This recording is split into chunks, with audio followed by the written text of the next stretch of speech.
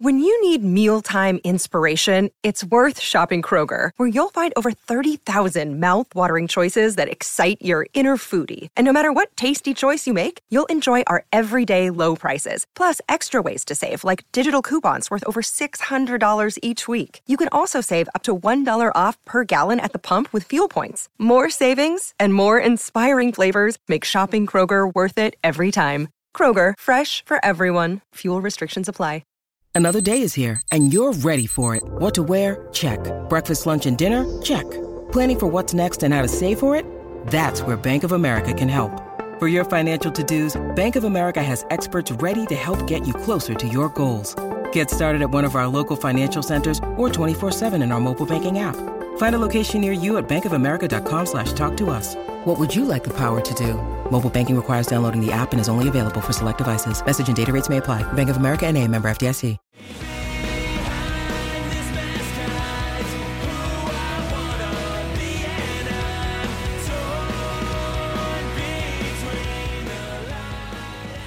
What's up, everybody, and welcome back to another episode of Straight Up Sabres, presented by the Hockey Podcast Network and the Charging Buffalo. As always, I'm Brendan. And I'm Sailor. And Taylor. Boy, oh boy, after a few weeks of pretty much no news on the Sabres front, a couple of bombs were dropped this week. Most notably, Tage Thompson signing a new 7-year contract with the Buffalo Sabres, along with confirmation that the beloved Black Goathead jerseys will be returning as the team's third jersey for this upcoming season and into the foreseeable future. First, let's get into the new deal for Tage, which saw him sign a 7-year, $50 million deal with an average annual cap hit of $7.1 million per year. This comes in light of Tage's breakout season in 2021-2022, which saw him score 38 goals and 30 assists for 68 points in 78 games. Tage was consistently solid throughout last year, but really took things into overdrive after the acquisition of Alex Tuch. According to Lance Lykowski's story in the Buffalo News about Tage's new contract, he had noted that over the final 38 games of the season, Tage had scored 24 goals and 39 points in those final 38 games. According to our pal Jay Fresh, Tage finished last year 4th in the NHL in goals above expected, only behind the likes of Austin Matthews, Leon Draisaitl, and Chris Kreider. And let's also remember that that means ahead of guys filling out the rest of the top 10 here, guys like Steven Stamkos, Philip Forsberg, Kirill Kaprizov, Cale Makar, Ryan Johansson, and Jason Robertson. Very, very impressive stuff there. On top of that, he became one of the elite finishers in the NHL last year after really learning to harness and properly utilize his shot. And of course, at the heart of his emergence is the move to center last year. It opened up the ice for him, and combined with his improved skating and confidence with the puck on his stick, it just completely rebirthed his career. Getting into the numbers a little bit. So Shayna Goldman of The Athletic, she had reported that Tage's market value, according to her model, $6 million per year. So the $7 million maybe on the surface may seem a little bit high, but when you compare that to players like Robert Thomas and Josh Norris, who notably both signed long-term deals with their respective clubs at higher average annual values after breakout seasons, similar to Tage, it makes sense that the Sabres would do this deal now as compared to punting it and waiting until next season, as Tage is 1 year closer to UFA, and especially if he continues to produce at the pace that we all expect him to. So, Taylor, your reactions to the signing, are you happy that the Sabres locked it up now? Are you happy with the numbers that were involved? And do you believe that the Tage Thompson that we saw last year is the one that we are going to see next year and subsequently well into the future? I hope so. Yeah, he had a really awesome year last year. And it's an interesting thing. In general, I think a lot of us would be opposed to paying a guy who had an outlier year compared to the rest of their career. The thing we might always think of in that case is Ville Leno after having one good season. But I think Tage is a little bit different for a few reasons. First of all, he had a good draft pedigree. That matters, definitely. Some guys take a little longer to get used to whatever level they're at. That's one thing. He'd been shuffled around a lot. Buffalo was a bad situation for him coming in at first. He definitely shouldn't have been in the NHL in that first year here after the O'Reilly trade. Not even to mention, by the way, how unfair it is for him to be the immediately apparent the only chance for the O'Reilly trade to not be a disaster, as his former team was winning the Stanley Cup. But yeah, so he shouldn't have been in Buffalo at first. And then when he was here, he was playing with bums. And then he was playing in Rochester as well. And in that time, I should mention he also went to college for 2 years. He wasn't in college. He wasn't, and in the AHL and starting in the NHL, he wasn't playing the position he probably should have been, which is center. And when they decided to change him to center before last season, I was more than skeptical because anyone who plays hockey or pays attention to hockey knows center is a harder position than wing with more demand. You have responsibilities in the defensive zone. You just have a lot more going on, and it's definitely you're seen more as a leader of whatever line you're on. And because of last year's Sabres, let's say lack of experience and talent, that was going to be like the first line. That's a lot of responsibility for him being a first line center, and he killed it. And it was clear, I think, immediately that even though it is more responsibility for him, that playing center allowed him to unleash the skills that he has much better. He was a huge driver in playmaking, in creating scoring opportunities. Now, he didn't have a ton of assists, so I mean, he's not the world's best passer. He can improve in that area. But creating chances, he was excellent. He was a super dangerous player all the time. This was not his shooting percentage obviously went up, but that's part of that, I'm sure, is a little bit unsustainable. But part of it is because the entire way he played the game changed. He was just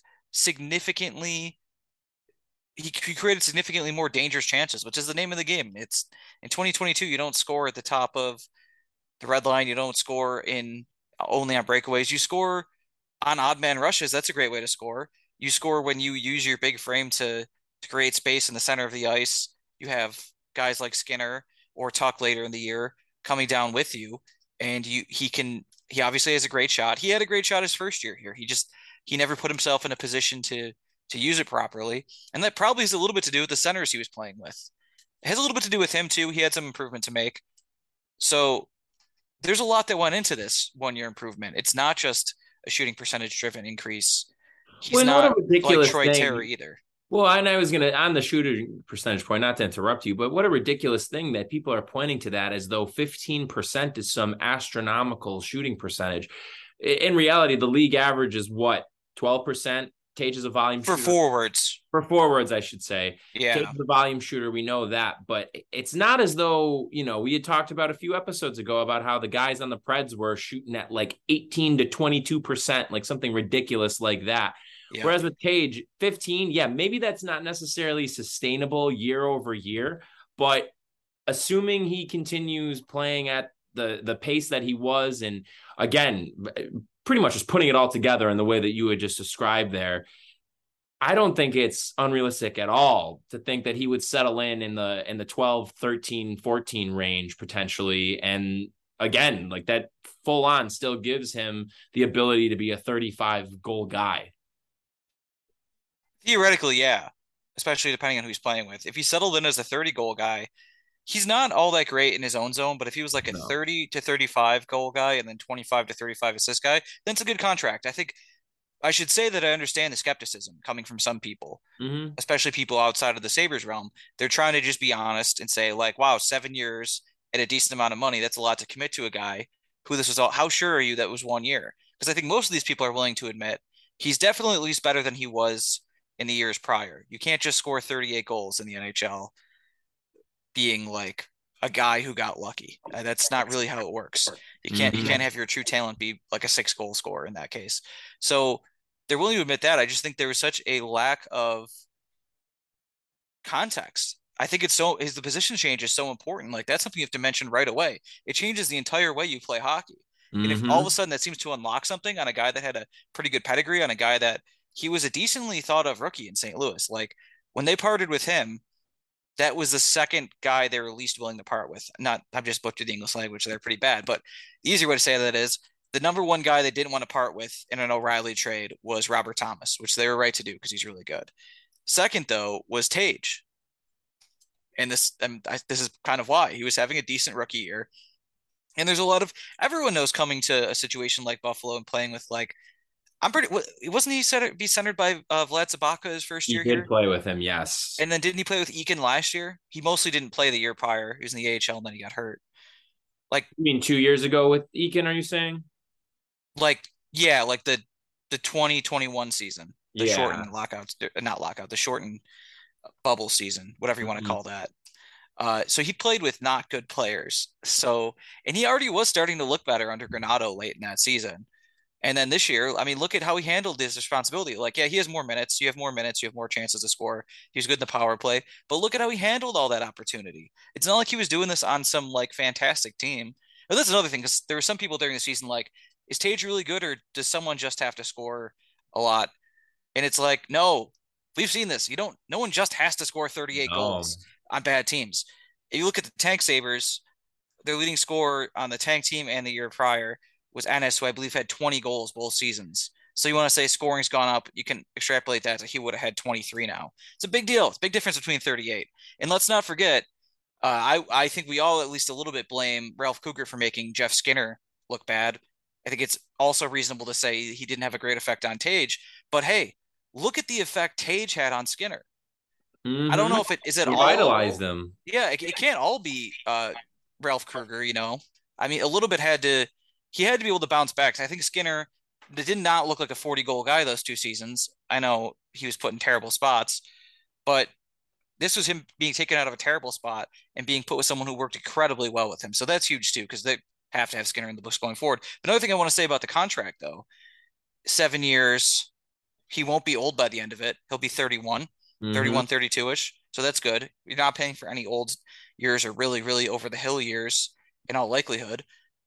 The other thing is to say we are going to see the cap go up eventually. The cap is not it's not been good the past few years because of COVID, but the cap will start moving again. People forget how much the cap has moved in the NHL and every sport. It's going to start moving in the NHL again. The TV deals are good, which is huge for them. But this is a great example. When the cap was instituted in 2005, do you know what it was? At the time, no, what was it? It was 32 million. Jesus. It more than doubled. It probably would have been close to tripling by now if it wasn't for COVID. We're now up in the 80s. So this is it's going to start moving again.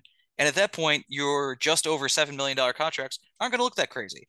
I mean, in Well, 2007, they paid Vanek 7 million. Vanek, bigger, a better pedigree, but not that much more experience. It worked right. out.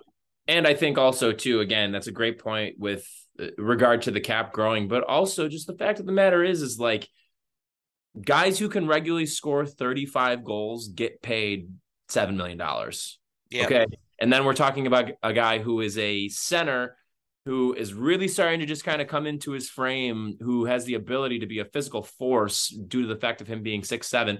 The other thing, too, going back to my point about shooting percentage, Taylor, Joshua Norris signed with the Senators an 8-year, $63.6 million deal for an average cap hit per year of 7.950. Do you know what his shooting percentage was last year, Taylor? Higher than 15? I got one better for you. 20.3. Oh, boy. 20.3. Mm. I mean, like these are things that you absolutely have to take into account. And, let's put it this way. So Tage had played, as we were talking about also just like the volume shooting, Tage played 12 more games than Norris did last year. Tage shot 15%, but dude, he took about almost 100 more shots than Norris did too. 100 more shots in 12 games. I should say it's closer to 3 to. So it's like 80 pretty much. So 80 more shots in 12 games. Yeah. So one last thing I want to say about Tage. So you make a good point there. Shooting a lot is good in the NHL. It's the opposite of basketball, theoretically. Shooting a lot and having an okay shooting percentage, okay in hockey. So the other thing I want to mention is that what would they have done? So if I'm not mistaken here, so he was an RFA next July 1st and a UFA on July 1st, 2024. Yes. That's dangerous. The Sabres just saw how dangerous that was. It's not the easiest thing in the world to do, especially what if he just goes out and does that again? Right. That's what you have Price to is going to go up. Price goes up. So no one has more information on players in the organization than the people that run the organization. No one does. Now, that's not a way of saying they're always right and people on the outside are always wrong. Sometimes they're wrong with that extra information. Who knows why? But I think there's a lot of confidence and faith there between Granato, Adams, the scouts, maybe the analytics department too, everyone, that this is actually the right deal. Additionally, they have the information of what Tage is willing to do, or what his agent more specifically is willing to do. What if his agent is going in there being like, yeah, you could give us this deal, or you could give us a 1 year bridge and we could walk to free agency. Your choice, guys. Right. And I think then also, oh, go ahead. Sorry. that's something that we can't know, especially if it doesn't leak. If he's willing to do that, you could just say, all right, 7 years. It's not that crazy of a deal. It's not a guy you're waiting to be worth $7 million. He was worth $7 million last year. It's not like the Ristolainen deal. And he's not 28 either. Let's keep that in mind. The guy's 24 still. Like Oposo, you're saying. Yeah, exactly. Like you're not Yeah. giving this out to like an older guy or a UFA. It's betting on your own talent. And I think that also just speaks to the organizational philosophy that you and I have talked about wanting them to have and enact. And it was especially the case with Reinhart, like you're saying, but even with Dahlin a few years ago too, that the way that teams end up having these kind of bargain contracts is because that you are going to bet on your guy growing into the player that you think that they will be or that they have shown you to be. In Tage's case, yes, we only have 1 year to look back at, but there's so many variables and factors that go into a pretty solid belief that he's going to be able to continue this. You know, if he can, again, like if this is a guy that can settle into being a 35, 70 center that maybe eventually down the line becomes your number two, and maybe he goes like 30, 60 at that point, you take that every day of the week. And so if you feel as though in any way, shape, or form that this is the guy that Tage is and will continue to be, then you have to make that deal now, because as you had just alluded to before, waiting a year, even if he did want to still sign long-term next year, if he runs it back and goes 35, 70 after this season and has almost an identical looking stat line, maybe he improves his defense a little bit. Some of his passing gets better, obviously, with a little bit of an uptick in assists. We're talking well north of $8 million a year. So, oh yeah, I'm fine. Look, players aren't stupid. They know the cap's going up. Right. And that's why I'm fine with it. You know, like at some point, you know, and I feel like this, in a way, this move, not only does it signal them taking that approach and really enacting that philosophy of betting on guys to grow into these roles, and in Tage's case, to stay in this role and to really continue to flourish in it. Not only is it showing that, but I think on top of that, this is a huge moment because this is the first major contract that Adams has also signed, one of like our homegrown guys for. You know, obviously Tage came over in the ROR deal, but this is his first real big contract move. Obviously the Eichel, Ristolainen, and Reinhart trades were huge in their own right. But at the end of the day, that was all about just acquiring assets with all of those moves. And he did a good job with that. Let's not, you know, obviously get that mistaken. I don't want me saying this to sound like I'm trying to undersell or underscore those obviously three major trades. But can you think, I looking back, like I really don't think that this is his first big contract signing, and he's putting all of his eggs in this basket. And again, the value is really all that it comes down to. You can't just look at it and being like $7 million a year. No, it's not about that. It's about what $7 million a year players across the league are typically producing. And as you had mentioned, what Tage had done last year was absolutely worthy of that. And so as we're moving forward, and I guess to put a bow on this, as the cap is again going to continue to go up over these next few years, hopefully the new TVs deals help with that as well, and just continuing the growth of the game. And as the cap grows, I mean, hell, we could be looking at this deal 3 years from now when Tage is 27, 28. And if he is still, like I said, a 30, 60 guy, that's a bargain. 110%. For sure. One last point I wanted to make is that this is something a point I made last year, I believe.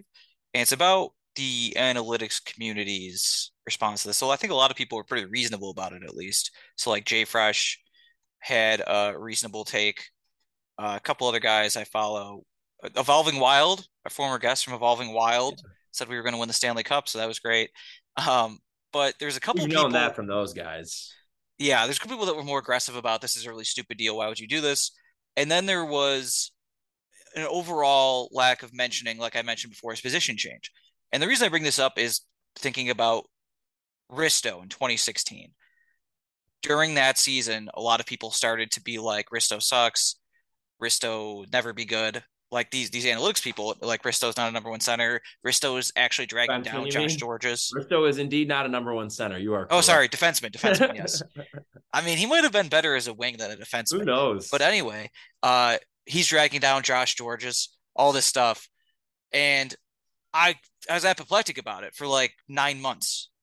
And then I think I started to waver a little bit, even though he was having what ended up being his best season. And then eventually full on thought he sucked and wanted him gone for multiple years. So in one way, they can take a huge victory lap because the advanced stats predicted before anyone else, anyone in traditional world, any Sabres fans, media, whatever, that Risto is not going to be good.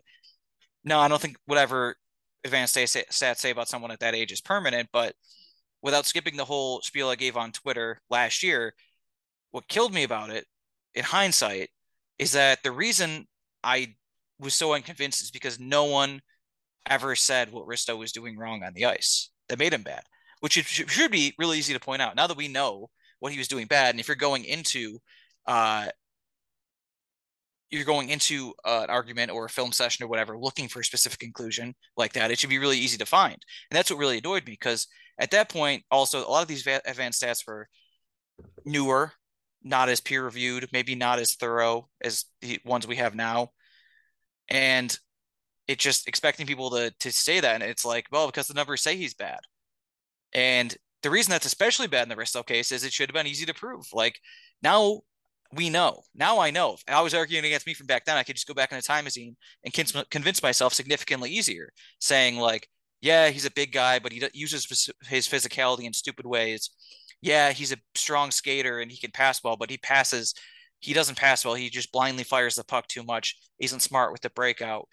Like, yeah, he's in his defensive zone a lot, but he gives it up too easily. All these things that we know make Risto bad. Bad brain, never seem to want to learn anything. Bad brain. Brain.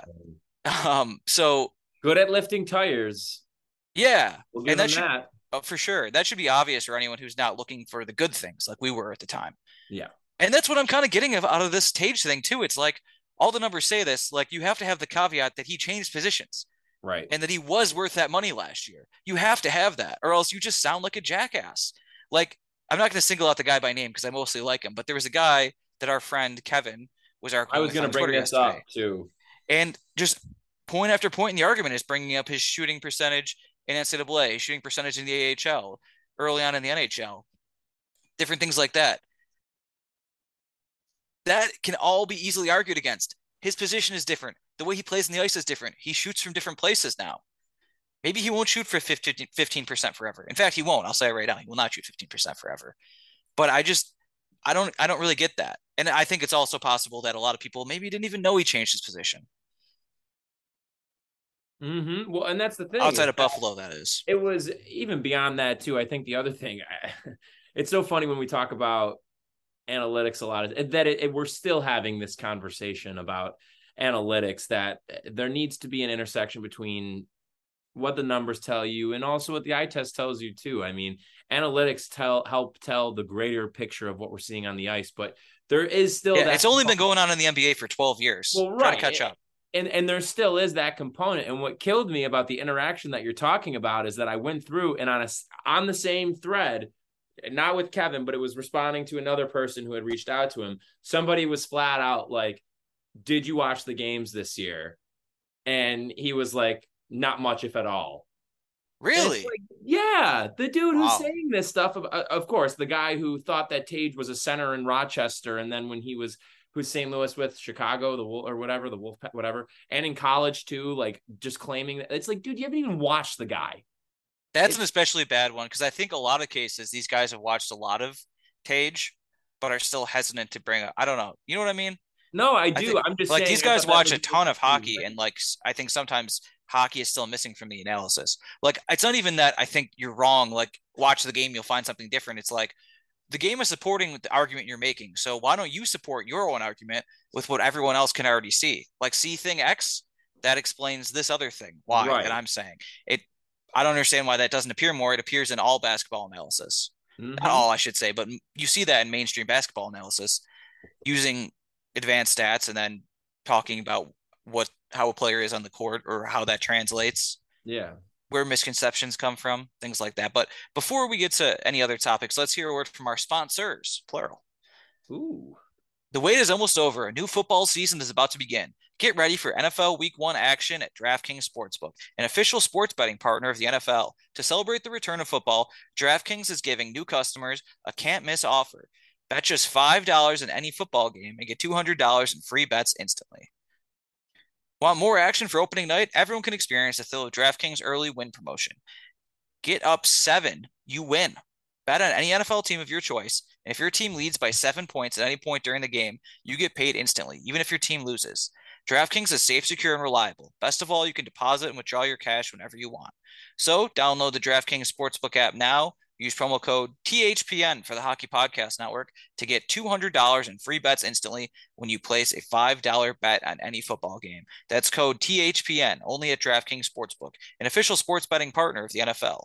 Minimum age and eligibility restrictions apply. See our show notes for details and responsible gambling resources. So, Brendan, lately I've been listening to a lot of podcasts. By lately, I mean the last half dozen years. Okay. Talking our podcast, other Hockey Podcast Network podcasts, Puck Soup, also non-hockey podcasts such as Blocked Party, Chapo Trap House, the Shutdown Fullcast, The Big Picture, The Rewatchables, all different kinds of stuff I listen to. And you know what I listen to them on? Tell me. Raycon wireless earbuds, which make for a great listening experience. Raycon's everyday earbuds look, feel, and sound better than ever. With optimized gel tips for the perfect in-ear fit, these earbuds are so comfortable, and they will not budge. Trust me. Raycon gives you 8 hours of playtime and a 32-hour battery life. Raycons are priced just right. You get quality audio at half the price of other premium audio brands. It's no wonder Raycon's everyday earbuds have over 50,000 five-star reviews. Folks, that's almost as many as this podcast. So, basically, some of the cool things about this are noise isolation. You've had noise canceling headphones for a while now, but you haven't had any like these. It'll be like you're in a different world. There's tap functions on the earbuds, so you can basically manipulate them straight from the earbud, which is, wow, it's like we're living in 3022, folks. And they have customizable sound profiles, so you can customize it for what type of music, podcast, news, whatever you're listening to. You can customize it for that. So that's basically everything you need to know about Raycons. I use them because I like to be in my own world when I'm listening to my podcast. Like, I'm hanging out with my friends. I'm in the same room as Greg Wyshynski and Sean McIndoe and Ryan Lambert. I'm talking to them about hockey. Well, I'm mostly listening, actually. I'm not walking around Buffalo just laughing and arguing to no one in particular. I'm listening to Raycons. So go to buyraycon.com/THPN for the Hockey Podcast Network today to get 15% off your Raycon order. That's buyraycon.com/THPN to score 15% off. Buyraycon.com/THPN. All right, we're back. All right. Any other thoughts to wrap up on the Tage conversation before we move on, Taylor? No, let's move on to some goalie talk. Yes, Taylor. The Buffalo Sabres have signed goaltender Ukko-Pekka Luukkonen, their last remaining RFA, to a 2-year contract. Interesting wrinkle in the contract is that the first year of the deal is 2-way, with the second year then turning into a 1-way contract. It's really getting to be about that time where we got to figure out what UPL is and how he fits into the overall game plan for the Sabres moving forward.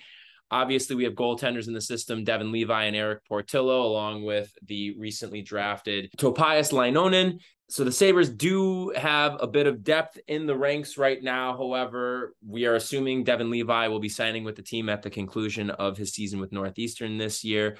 So time is running out before Levi's going to get here, and he is going to be coming after Luukkonen's place right now as the top young goalie that is currently within the organization and signed to the organization. He's had his struggles after, of course, he had suffered a pretty major hip injury, which required surgery there. This was coming after he had an incredible season with Sudbury in the OHL, but really has not been able to find his footing much in the AHL.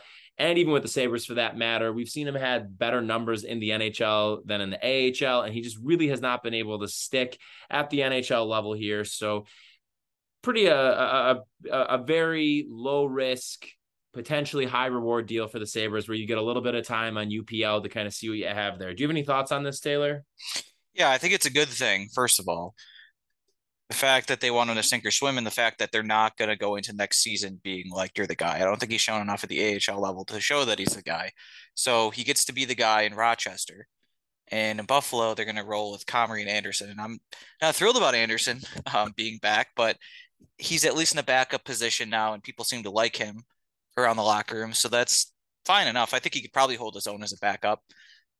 And then Comrie, we'll see. That's just a lottery, not even lottery ticket. It's just kind of guy you want to give a chance. I mean, at best, he might be a stopgap, but if he's a decent stopgap, that's better than what they've had for the past 5 years. So that's good. As far as UPL goes, I think he has a lot to show in Rochester next year. I think he has to be straight up good. Rochester was not great at stopping the puck or stopping chances the past couple of years, really. But they did sign quite a few new defensemen, so they're going to basically turn over their entire defensive core from last year, which is good, or most of it, I should say. And hopefully that leads to some improvement, and they're going to have some, interesting young guys there. So hopefully they're a decent enough team that he gets a chance, and then also hopefully he does well there, and that gives him an opportunity. It gives them an opportunity in general to see how things go. Like, let's say Comrie's pretty good. Well, regardless how Anderson is, you're probably not going to bring him back. He'll probably retire. So you have Comrie there as the maybe the starter in 23, 24, and then you can try UPL at backup. If he's bad, maybe you try a buyout or trade. We'll see if he's bad this year. But yeah, that's pretty much all I think of it. I know there's a lot of guys coming for him, so he does really have to kind of show that he's worth it this year. Absolutely, yeah. You want to see it work out. I mean, UPL, again, there was a lot of promise there, especially, like I said, after he had that incredible run with Sudbury where he was dragging that team along. So we'll see what ends up happening. I mean, the hip issues, again, like that's something that's definitely hard to overcome for any player, let alone a goalie, when that's, a key part of your movement there. And so it remains to be seen. I mean, hopefully, as you had mentioned with the revamped defense in Rochester, that he'll be able to put together consistency there, which is something that we just unfortunately haven't seen much of out of him. But enough of this goalie talk, Taylor. The big news of Wednesday, something that we had known for months, but it was officially confirmed by the Buffalo Sabres today. Black and red is back. The Buffalo Sabres are bringing back the Goat Heads as their official alternate jersey next season and seemingly moving forward into the foreseeable future here. An official reveal of them, the Sabres had said, was going to come in November when they have 90s night, which will be the first game of the year that they're going to be wearing those. I would have to think that they'll debut the jerseys earlier than that, rather than waiting until the night of the game or like the day of the game. Yeah, I think on 90s night they should pay homage to the 90s Sabres by getting outshot 37-11 and winning 2-1. I love that idea. Let's do it, folks. Let's do it. Eric Comrie, big performance that night. Go make that bet on DraftKings, everyone.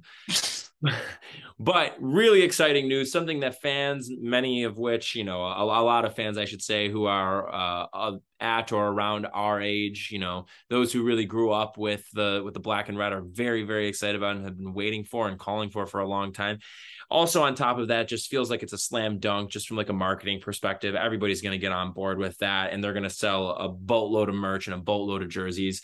And it also opens up the opportunity for them too, to then maybe you bring in some of the jerseys of guys who had been on the team previously when they had worn the black and red in its initial run, up until, of course, the 2005-2006 season. So really exciting stuff here. I'm pretty pumped about it. Are you pumped? How are you feeling?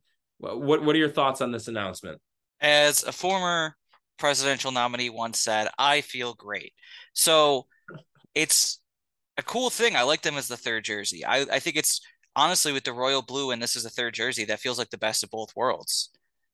It probably bears mentioning that, Mm-hmm. things have not been so great for over the past You almost don't 15 say. years. You don't So say. it's nice to at least look good, at least look like some of the teams from the past that were good, like the 90 Sabres or Royal Blues case, the 70s and early 80s Sabres, the very successful era. So that's nice. It's just really cool. It's what the fans have been asking for it for a long time. So I guess the lesson is if you're bad for long enough, you eventually have to listen to your fans and give them something. So now that we have this done, and I think this will be a few years at least, I'm guessing, of them wearing red and black third jerseys. I'm hoping it's at least a couple of years. Mm-hmm. And now that we have that, I think it's time to get on to the next quest in terms of fan complaints and let's reupholster those seats, guys. It needs to happen, man. We need these upgrades in KeyBank. Yeah. Let me ask you this: now that black and red is back, what do you think among Buffalo sports is the next big uniform change that needs to happen? I will go first. Bring back the red helmets for the Bills. Oh, wow. Anything jump to mind to you? No, I don't know. I mean, the thing is, it's tough. The Bisons I was thinking of, but their uniforms change because their affiliations change. So it's not like they can just be like, let's bring back the classic Cleveland look. They're not affiliated with Cleveland anymore. So I don't know. I guess besides the red helmets, what about the you know what? No, you know what I never want to come back? The early 2000s Bills uniforms. You never want them to come back. No. It's okay. I would call that the Drew Bledsoe era Yeah, uniforms. what was going on with those? With the navy blue, and then you have like the Awful, awful odds light blue energy. trim. Like, Yeah. That they looked like 2002 just threw up on you. Gross. mm, mm, mm, mm. Man, what a tough time in American history, for being honest. I A know really tough time. we've all lived through tough times in American history. You might say one is right now, but you can say at least no one's wearing those dog shit Bills uniforms. At least something that we could take solace in during these trying times. Yeah. But yeah, I mean, let's take this opportunity to name some guys. When you think of the black and red era, give me some names of guys that you feel are synonymous with those teams. Well, Afenagenoff. Of course. It's interesting because Afenagenoff had plenty of years in both actually, and he might have still been around when they switched again away from the slugs. I don't know. Maybe not. So you have Afenagenoff. That's obviously one. Rob Ray, I think of, although he played Yeah. in multiple uniforms as well. Hasek is an obvious one. Baran, Brian Holzinger. Mm, Brian Holzinger. Let's go. What about some Vaclav Varada action? Folks, are you hearing some Donald Audette music? Ooh. How about a little Denny Hamel? Oh yeah. Damn. You know who really respects Danny Hamel is Eric Bolton. Wow. It's funny you say that because it's getting a little schmelly in here. Richard Smellick. But you know what cleared the air? Chris Gratton. Interesting. Interesting. Speaking of schmelly things, I kind of want to go take an Alexei Shitnik. Wow. I'm so sorry. That's wild. That was a rough one. That was a rough one. Yeah. Man. But you know what would make everyone damn Jason Botterill, Jesus. What about just a tiny little bit of dab of Steve Hines? Ooh, okay. Okay. We like that. Let's see who else. I mean, of course, you can never go wrong with some people like their fur coats, but I like mine Jason Woolley. Wow. Horrible. Horrible with these puns. Damn. How about a little Joe Juno? I don't know. No? No. What about because he also is associated with bad memories in the black and red. So There. maybe,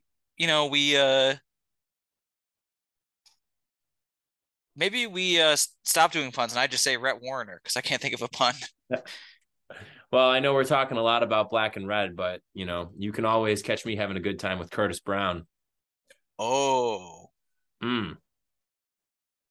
damn. But That's understandable though, because some people look at the color brown and think, "Damn, that's Michael Grosick." Hmm. Meanwhile, that just reminds me of Brad Brown. Brad Brown. Yeah. Sabres legend Brad Brown. Everyone remembers him. Of course, of course. Oh, do we not even say Miro Shatan? I feel like he is like the black and red like player aside from From Hasek. Hasek. Yeah, Yeah. Damn. I guess is that it? I mean, we didn't get the tuna man himself. the Tuna Man, The tuna man, Michael Pekka. Michael Pekka. Wow, we really love to see this. How about some Jean-Luc Grandpierre? Jean-Luc Grandpierre. That reminds me. The black and red jerseys remind me of, more than anyone else. I'd say like Hasek second, Chatan third. Number one is probably the Ayatollah Khomeini, Saeed Ruhollah Musavi Khomeini. Just when I see the black and red jerseys, I'm like, damn, that's him. That's what it reminds me of. Really? Yeah. I don't know why. Just the 90s things, I Just guess. 90s things, of course. How about a little Eric Rasmussen? Perhaps Oh, some Doug yeah. Gilmore? Damn. I mean, we'd be remiss if we didn't mention the return of Dave Andreychuk in these Yep, beauties. of course. And that pretty much does it. Those are all the guys, I think. Gone but not forgotten, Chris Taylor. Oh, yeah. I should probably also mention the other Taylor, Taylor Pyatt. Mm-hmm. Oh yeah. Boy. We've had some guys over the years. Mika Nornan, can we get a shout out there too? Yeah. He only ever wore the black and the red, so he's a great one for And he this. scored a goal too. He did. He did. I gotta say though, one of the things I know, so you could tell with the one video that the team put out the differences in the logo, and I think something that it's a subtle but really solid difference. And go look at this. I think they cleaned up stuff with the eye, but in the bottom right corner, I feel like in the 90s version of the logo, it was like kind of like a sharp angle that they had there, but they smoothed it out a little bit. They just changed the look at it. But when I was like looking through and just kind of watching that over and over again, that little like video clip that they did where it was just like the 90s version versus like the now version, it's the bottom right corner of it. Take a look at it, and anybody if you haven't noticed it, but I think that is like a really subtle but also simultaneously like key change that I think really ups the design honestly and makes because it's a pretty busy logo. Like there's a lot going on there. Obviously the whole goat head thing also stems from that. It looks like if you look at it in a particular way, it looks like almost like it's a face that's like facing the left. But I think that this change in the bottom right really helped improve the logo and just the visibility of it, I guess, to view it more clearly. So take a look at that and let me know if you also feel the same way. But Hmm. yeah, Interesting. interesting. But I'm excited for it. I mean, it's going to be great. 90s night. Can't wait for that to actually happen. And we'll see who they end up bringing back and everything. What's funny though too is I guess I'm not necessarily surprised, but Ryan Miller, huge fan of the announcement today. He had posted something on his Instagram story being real hyped about it. I had realized though they're playing Anaheim a couple of days I'm pretty sure at home, a couple of days after his jersey retirement ceremony, which I really did not understand because the retirement is on a Thursday. And I think they're playing Anaheim on like the Sunday or something like that. Hmm. Just kind of interesting. You'd think that if you had the ability schedule wise to make it work with one of his former teams, that would kind of be a cool little wrinkle, especially considering that a good amount of those guys on Anaheim played with him. I mean, Who is it against? Let me tell you right now. Who is Yeah. it against? They're playing against the Islanders on January 19th. And then let's see what the day was. So it's the 19th. And then Oh, you know what, Brendan? That's potential AFC championship, isn't it? Sunday. Oh, get out. Wow. Good call there, Taylor. Or So, wait, no, no, it's now not. it's the divisional round. It's Divisional round it would be. yeah, it would be the divisional round, and I was gonna say because that it's 12:30. They're playing against Anaheim on that Saturday, so that makes sense then that it would be against. Good catch there, Taylor. Damn. I'm just trying to get my calendar ready. There we go. I mean, you gotta, of course. Yeah. All right. Well, do we have any recommendations for the folks? Do you want to go first? Do you have something? Yeah, I'm gonna do a new thing. I'm gonna Oh, recommend a beer that I've been excited by. I mean, the beer's I not new, love that. but well, first of all, I gotta say, Jenny Keller is out again. So folks, go get your Jenny Keller. But also Pils Mafia. It comes in 12 packs now, 12-ounce cans. Hmm. So much that's significantly better. I don't know what it is. I have a mental block about buying 4 packs. I don't know what it is. Part of it is they're hard to carry home from the store, and I like to walk to Dashes to get beer. So I have to carry it like a little baby, and I think that's annoying. And it's like there's only 4 of them. Mm-hmm. So yeah, that's good for build seasons. I made a promise on Twitter that I would have 12 of them, 12 of those 12 packs, I should say, between the AFC title game and the Super Bowl if we go to the Super Bowl. So we'll see how that goes. All right, I like it. I'm gonna go with the song. I'm going to go with a throwback because I feel like I've done a couple of more modern songs recently. I'm going to go with the song Ophelia by the band, but not the recorded version, the Last Waltz version. I believe earlier this year we had talked about the Last Waltz, which was the band, one of the best bands ever. The band. They are called the band because they were Bob Dylan's backing band when he went electric originally, and then they went off and did their own thing, and it just kind of stuck that they stayed as the name of the band. You had to think somebody was going to do it at some point, so why not them? Thankfully, they're really great. And it's on Spotify, on any streaming platform. You could also watch the documentary, which Martin Scorsese directed. The Last Waltz, it's called, but so many incredible live versions of their songs. I mean, the band is one of those artists that their live performances of their songs just captures a spirit and an energy that you really don't get as much in the recorded versions of their songs. Now they have some of, I mean, the best songs of all time, are even that way too. Like the Weight, which is I think the one that everybody knows. Even if you don't know the band, you definitely know the song The Weight.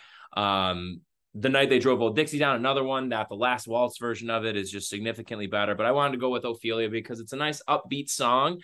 And I was listening to it in the car the other day, and I was like, damn, this would be a really great recommendation to do on the podcast. So Ophelia, the Last Waltz version of it by the band. Go check it out. Good, upbeat, classic rock banger.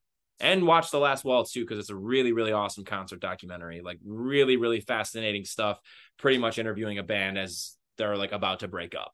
And it's just all this amazing concert where like Neil Young, Ringo Starr, they just have so many people who are Joni Mitchell performs with them, Neil Diamond, Van Morrison, Bob Dylan, of course, shows up, obviously. It's Eric Clapton, huh? But Muddy Waters is there too. So it's really great. Highly, highly recommend checking out both the documentary if you're a music history buff like myself, and if you're just looking for a good classic rock jam, Ophelia, the Last Waltz version by the band. All right. So, in the spirit of the Goat Head making its return, who is your former random Sabres player of the episode? Erik Rasmussen. Erik Rasmussen. That's a great one. I'm gonna go with Dave Andreychuk Part 2. Good stuff. Yes, yes. All right, everybody. Well, hey, thanks so much for listening to this episode of Straight Up Sabres presented by the Hockey Podcast Network and the Charging Buffalo. As always, make sure checking out both of the presenters of this podcast on their respective websites, whatever streaming platform you currently are using to listen to this episode. Check out all of our fellow shows on both networks. And of course, make sure you're following them on social media. In addition, make sure you are following us, Straight Up Sabres, on social media, Facebook, Twitter, and Instagram. You can find us. We'd love for you to shoot us a follow, interact with us, tweet at us, comment on our stuff, whatever it may be. We'd very much appreciate it. And last but not least, we have our second sponsor now. We have another new one there. But first, I'm going to talk about DraftKings and that promo code THPN that you should be using at checkout. And then last but not least, brought to you by Raycon. Check out those headphones. Go buy them. Perfect for listening to Straight Up Sabres. Any music, any podcast, whatever it is that your listening needs are, check out Raycon and pick up a pair of those. We'll be back with a brand new episode on Monday, everybody. Thanks so much for tuning in. This has been Straight Up Sabres.